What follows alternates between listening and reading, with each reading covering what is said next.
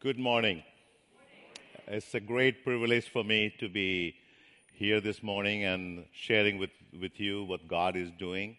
This morning, we are having breakfast, and two of the kids, children, I'm going to say children because they have children now themselves, but Jessica and Erika, they said, well, we grew up with two dads. One was white and the other was black.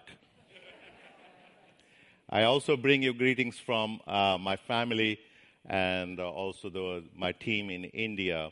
They remember because Pastor Tim has been there a couple of times. His family has been there, and some of the members from this church have been there.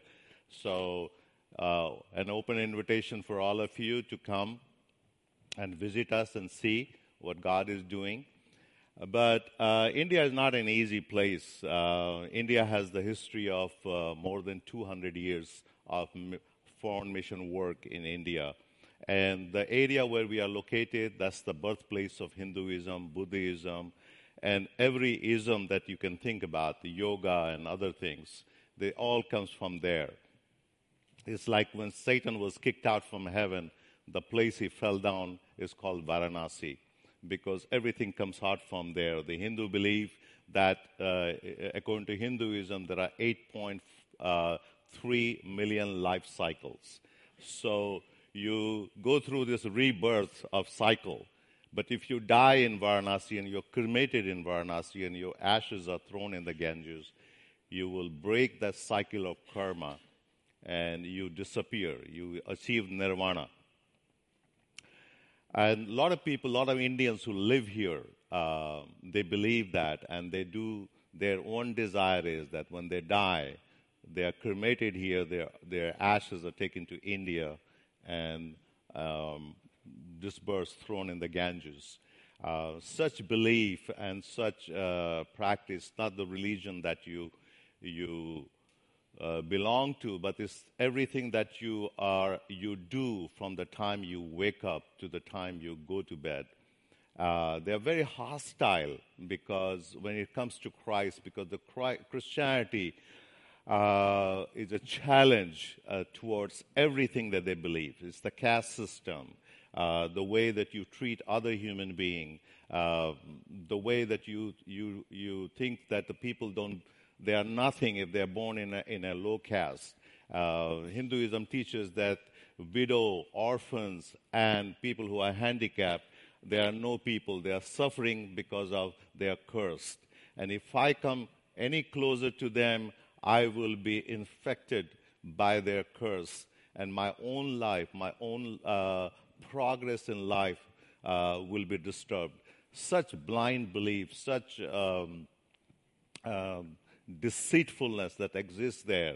So Christ brings a challenge and deliverance and redemption. So there have been many times where there have been power encounters. I say you don't see the devil here because he looks like one of us. He is in three-piece suit. But when you come to India, you will see him naked. And manifestations are very strong. And the area where I started work, I was pastoring a church, as some of you may know, and I took a leave in 1992. I took a leave for 2 years, not knowing what God was doing because I was so burdened that the organization that I was working with, they had worked for 80 years, and all they had seen was 2,000 people come to Christ. And I thought, this is unacceptable. This is unacceptable because in these 80 years, millions of people died and they are lost forever, ever hearing the gospel. So what can we do? How can we bring the gospel? Because they are rejecting the gospel. They are hostile towards the gospel. They have been hostile toward the missionaries. And how can we share the gospel? And I, honestly telling you, I had no idea. And by taking 2 years leave from my church, that really put me in a very awkward position because everyone said, hey, you've gone crazy. Nobody leaves your job like this. If you want to do anything, do it inside the church. And inside the church, I had found for 15 years that the only concern they had, the deep concern, what color the wall should be painted, what kind of toilet should be made. The chairs are not comfortable to sit, and the messages are sometimes is just weird. It's all about feel good. I'm talking about India, not here. So, well, just to clarify myself, so I'm not in trouble after the church. Yet, believing the impossible, believing God, that God has a purpose and God will do something great, in spite of all the negatives that I'm hearing, I believed. And guess what? For 2 years, nothing happened. Third year, nothing happened. And I begin to kind of doubt. I said, well, maybe what people have been saying, are true, But again, it was faith against faith. It was hope against hope. Continually believing that God sent His Son into the world for a purpose. And His desire is no one should perish, but everyone should have eternal life. How can that be possible? How can this dream of Abraham, that when God blessed him and said, there will be multitude, and John's dream, when he sees the multitude standing before the throne, I'm felt like I'm standing in between two dreams, and God had chosen us because the very fact that I'm a believer, that I got saved, that God redeemed me, that God gave me this personal relationship with Jesus Christ, through Jesus Christ, that I can call God my Abba Father. I have accountability. I'm accountable to God. I have a responsibility, and God wants something from my life. But in the midst of dryness and the area, it was known as the graveyard of mission, because many mission and missionaries have died in that area. And yet, God began to work after 3 years of complete hopelessness, dryness, and we first time ever in 200 years we saw 80 people baptized, And so we kind of looked at the scripture. We said, where is the problem? The problem was we were not doing things right. We were not really applying the scripture. What Jesus' desire was that he wanted disciples to be obedience-based discipleship. And we had got it all wrong. We were bringing people to the church, and then we were baptizing them, and then we were discipling them. But what Jesus said, well, go and make disciples, the people who do not know who Jesus Christ is. And by becoming their friends, intentionally start to share. So looking at your love and devotion, people will start to believe and follow and want to be like you. And from not knowing Christ to falling in love with Christ and deciding to follow Christ is a journey. And that's where God was calling. And when it is done by 10 people, 10 times, it's not just 10 times, it's more than 100 times. So this multiplies. And so it was very slow in the beginning, because in the 90s, the big thing was all this big campaign and big healing campaigns, and everything was happening in India. So people said, this is such a slow way of working, it's not going to work. And yet, God began to work. So we started an organization in 1994 called ASSI. We focus on 4 areas, because right in the beginning, we focus on pioneer evangelism. We said we'll go to the places where Christ is not proclaimed. We'll make disciples who will make disciples, who will make more disciples, who will make more disciples. We'll start churches that will be pregnant from the very day of inception. Not elephant-sized churches, but rabbit churches.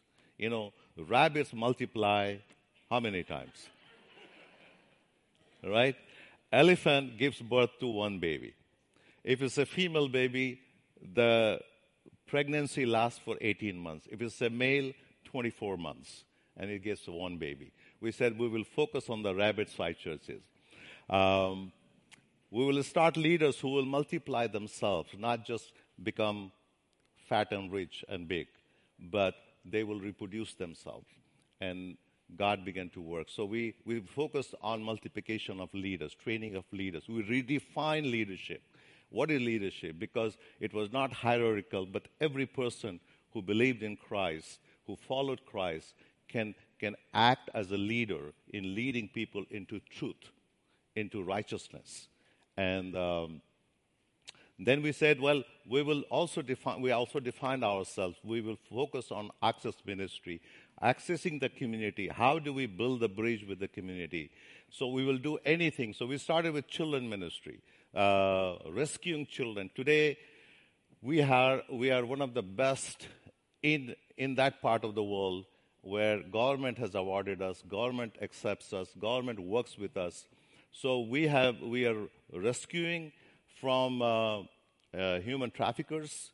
We are rescuing small children who run away from their home, children who are abandoned by their parents, and we are trying to rehab them and then restore them if it's possible.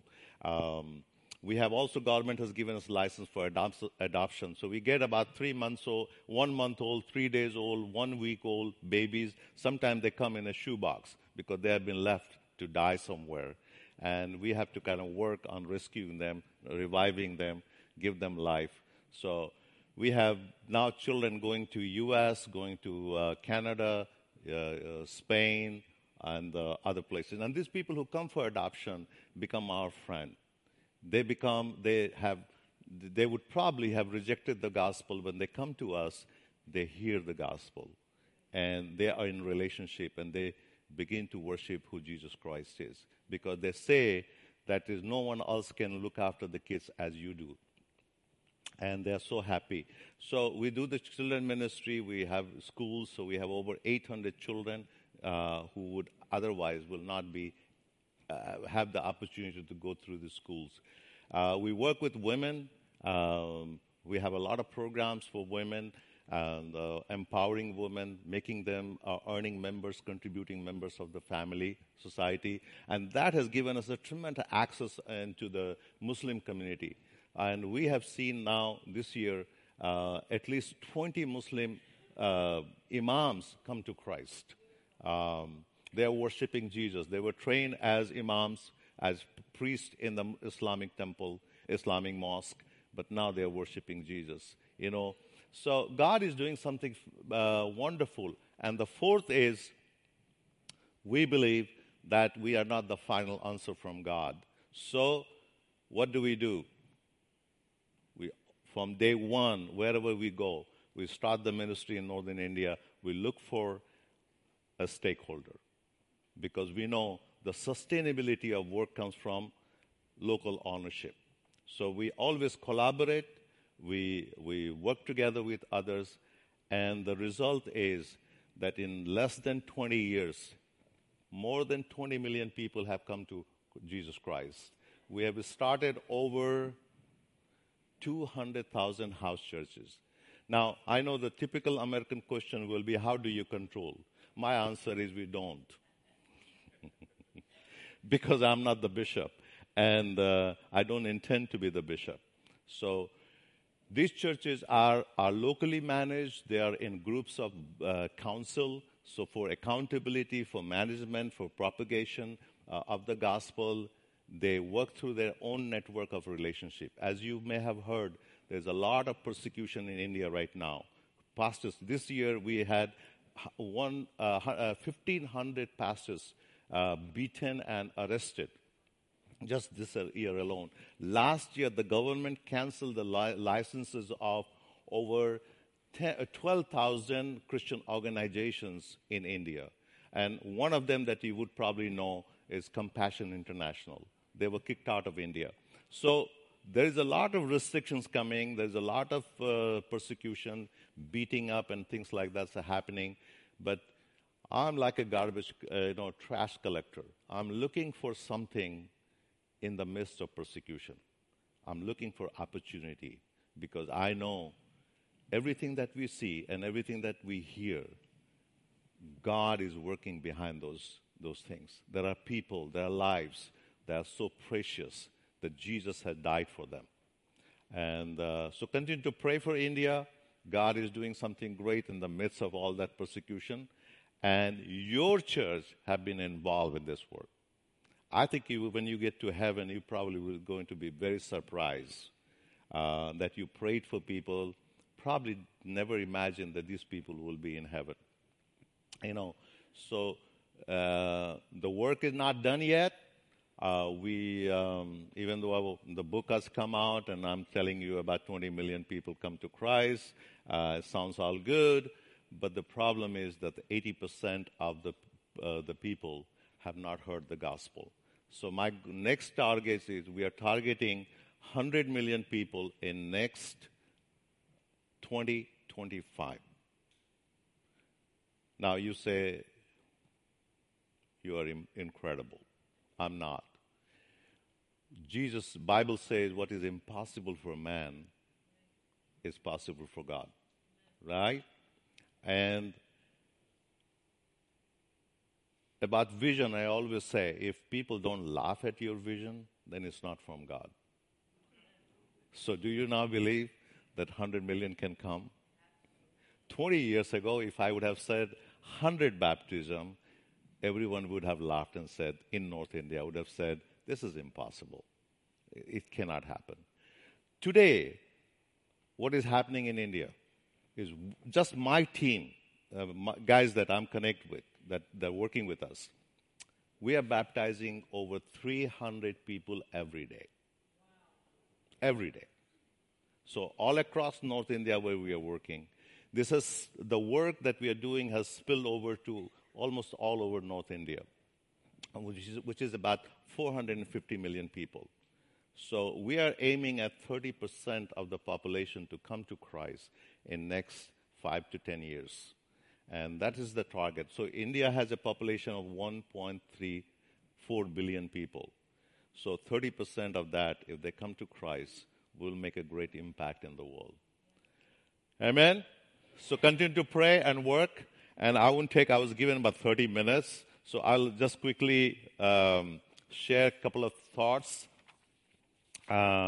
regarding mission and coming from my work. And again, I will invite you to come and visit us.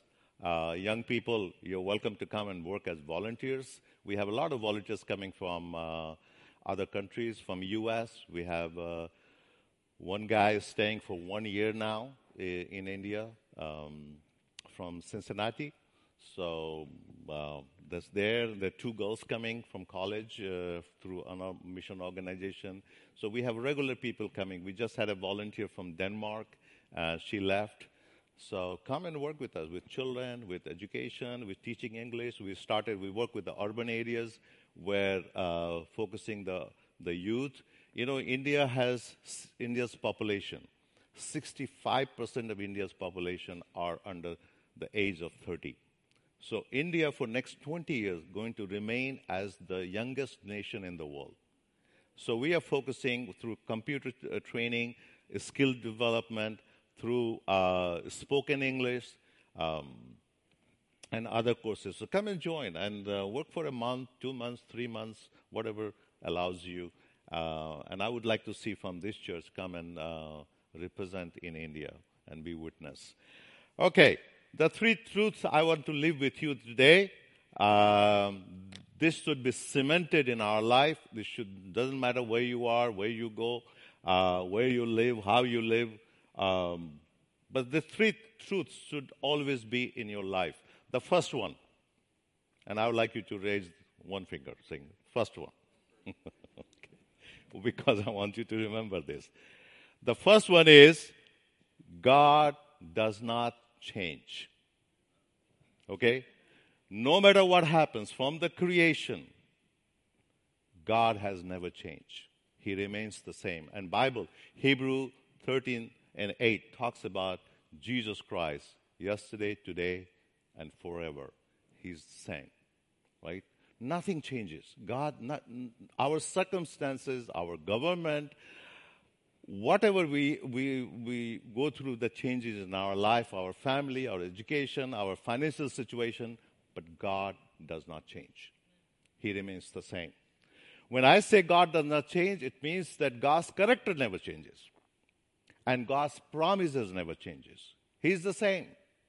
What He promised you the day you accepted Him, the way you were baptized, the way you stood, and you felt the power of the Holy Spirit in your life, you felt something was happening in your heart, in your life, and He made a promise to you. Somebody wrote a Bible verse, maybe God spoke to you a Bible verse, and you underline it, you've forgotten now. But God has not forgotten you. Bible says God remembers you from the time you were created in mother's womb. He knows you. He knows you, how you are, who you are. People say to me, he said, oh, you are a different person. You have a great faith. I said, I don't have a faith. Not even an iota of faith. Because my life goes through faith and doubt. This parallel. Now you will be surprised. You thought I was a man of God, right? One morning I get up and I'm doubting my own salvation. Other morning I get up and I'm so excited. I'm filled with the Holy Spirit. That goes through in our life. But it's not that I have a great faith in God, but God has a great faith in me. Amen? God never changes. Numbers 23:19 talks about that God is not a human. He's not going to lie to you, right? He cannot change His mind. Malachi 3:6, it talks about, I, the Lord, do not change. That's what God says, So whatever God has promised you, His love will not change. His promises will not change just because you have changed. God's love is not conditioned by my act. We are taught some way, when we were younger in the 70s and the 60s, everything was you don't look like a Christian, you don't behave like a Christian, you don't, all these kind of things. You can't listen to music, you can't dance, you can't do this, you can't do that, because God will be angry. No. He's slow to anger. Why? Because His desire is none should perish. Some people say, I don't think God will do this. I say, what? God is in your pocket? How do you know? Or what do you know? We don't even know an iota about God. We just know a little what God has revealed to us through Jesus Christ. There is plenty to know. So God never changes. Even if you're in prison, I know people who sit in prison. I've met them. I've gone there. People have sacrificed, have lost everything. But they have one thing in their life. They continue to believe. They know in their heart that God does not change. Okay? Second, 2. Okay? 2. God's mission does not change. And what is God's mission? That's Jesus Christ. God's mission is not what your church does, but is Jesus Christ. He never changed. He has called us into His mission. Church is the byproduct of mission. Mission is not the byproduct of church. We are here, those 200,000 churches I said, this is the byproduct of mission. Because someone obeyed, somebody went, somebody took the risk, in spite of all the persecution, threat, somebody is willing to take the name of Jesus. Right? So, church can create denomination, but mission creates church. And mission has one purpose, that one day everything will be brought to completeness in Jesus Christ. He is bringing everything to fulfillment because everything is connected with Jesus Christ. So it doesn't matter where we are from, where we come, God's purpose is to bring all things under Him. Colossians 1:15 and 20. 15 to 20. From the call of Abraham to the dream of John in Revelation. That vision of Alpha and Omega, everything is purposed to bring everything together in Christ Jesus. We are complete in Him. That's what Paul writes. And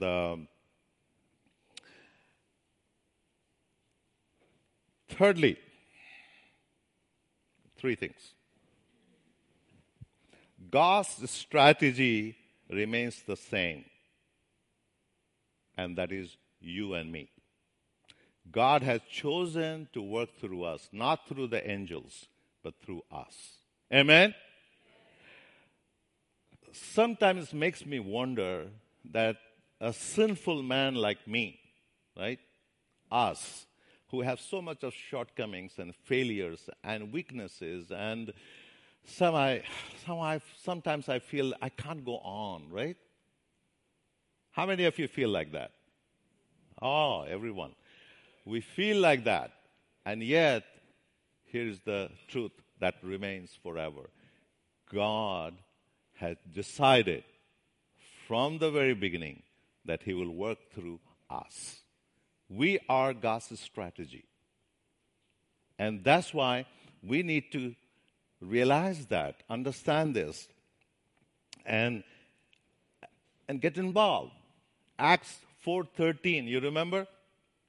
Where people, when they saw disciples preaching, they said, aren't these guys ordinary guys? They're fishermen, right?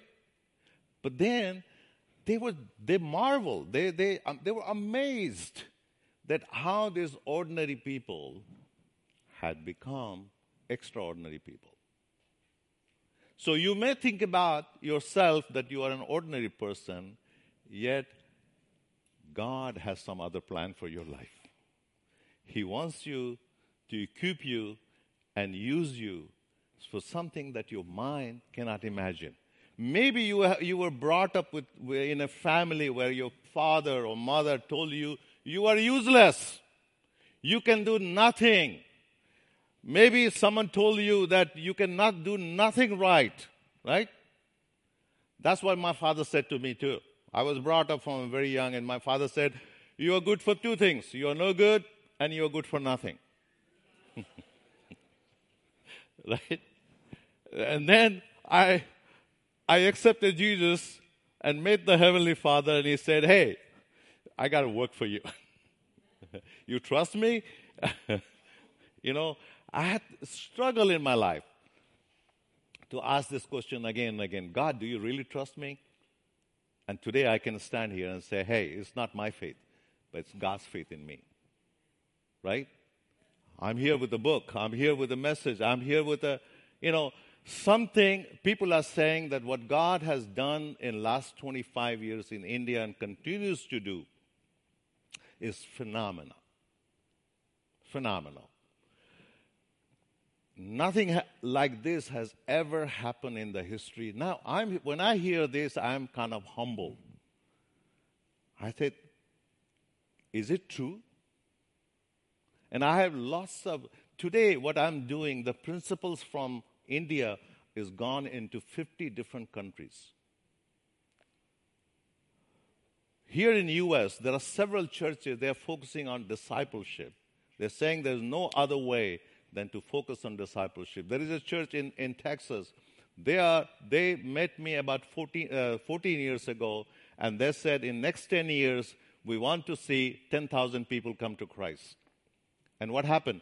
14,000 people came to Christ in 10 years. So now they're dreaming of 1 million people in next 10 years. Now, is it possible? And one day the pastor called me. I was in India and said, Victor, you got to help me. I said, don't count me, brother. You got to depend on Jesus. Right?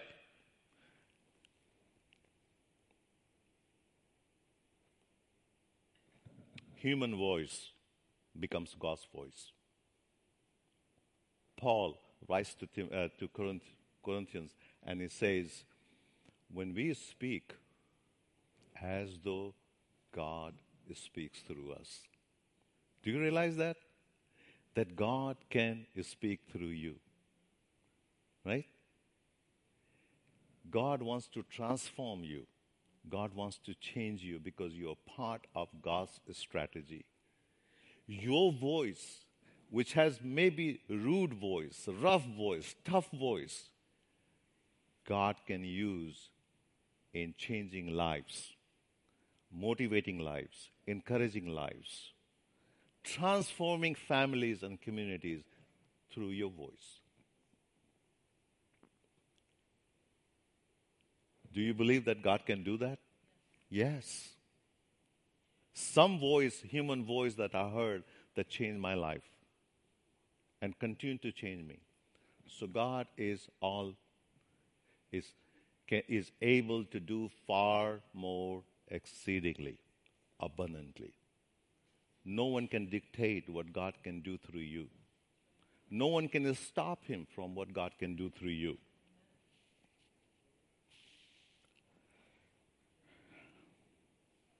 I'd like to close this message like Paul writes to Corinthians and says, not many of you were wise, right? By human standard. Not many were influential. Not many were noble birth. Yet God chose us. So God, come on. Get going. God has a work for you. God wants to do something. Don't waste your time. But you got to walk the walk of loneliness. You got to overcome your emotions. Because sometimes our emotions are our God. We worship our emotions. We are not able to sacrifice. We may sacrifice our hamburger for God, but we are not ready to sacrifice our emotions. We feel hurt, we feel jealous, we feel touched, we feel offended. Got to get over it. Get a life.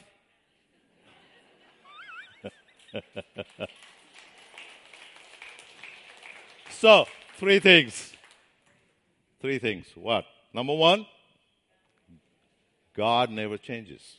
He remains the same, right? Number two, God's mission never changes, and that's Jesus Christ. Jesus in us is the hope of glory. Amen? Third, God's strategy never changes. And I am his strategy. Say that with me. Make a confession. I am his strategy. God bless you. Thank you very much. Have a wonderful day.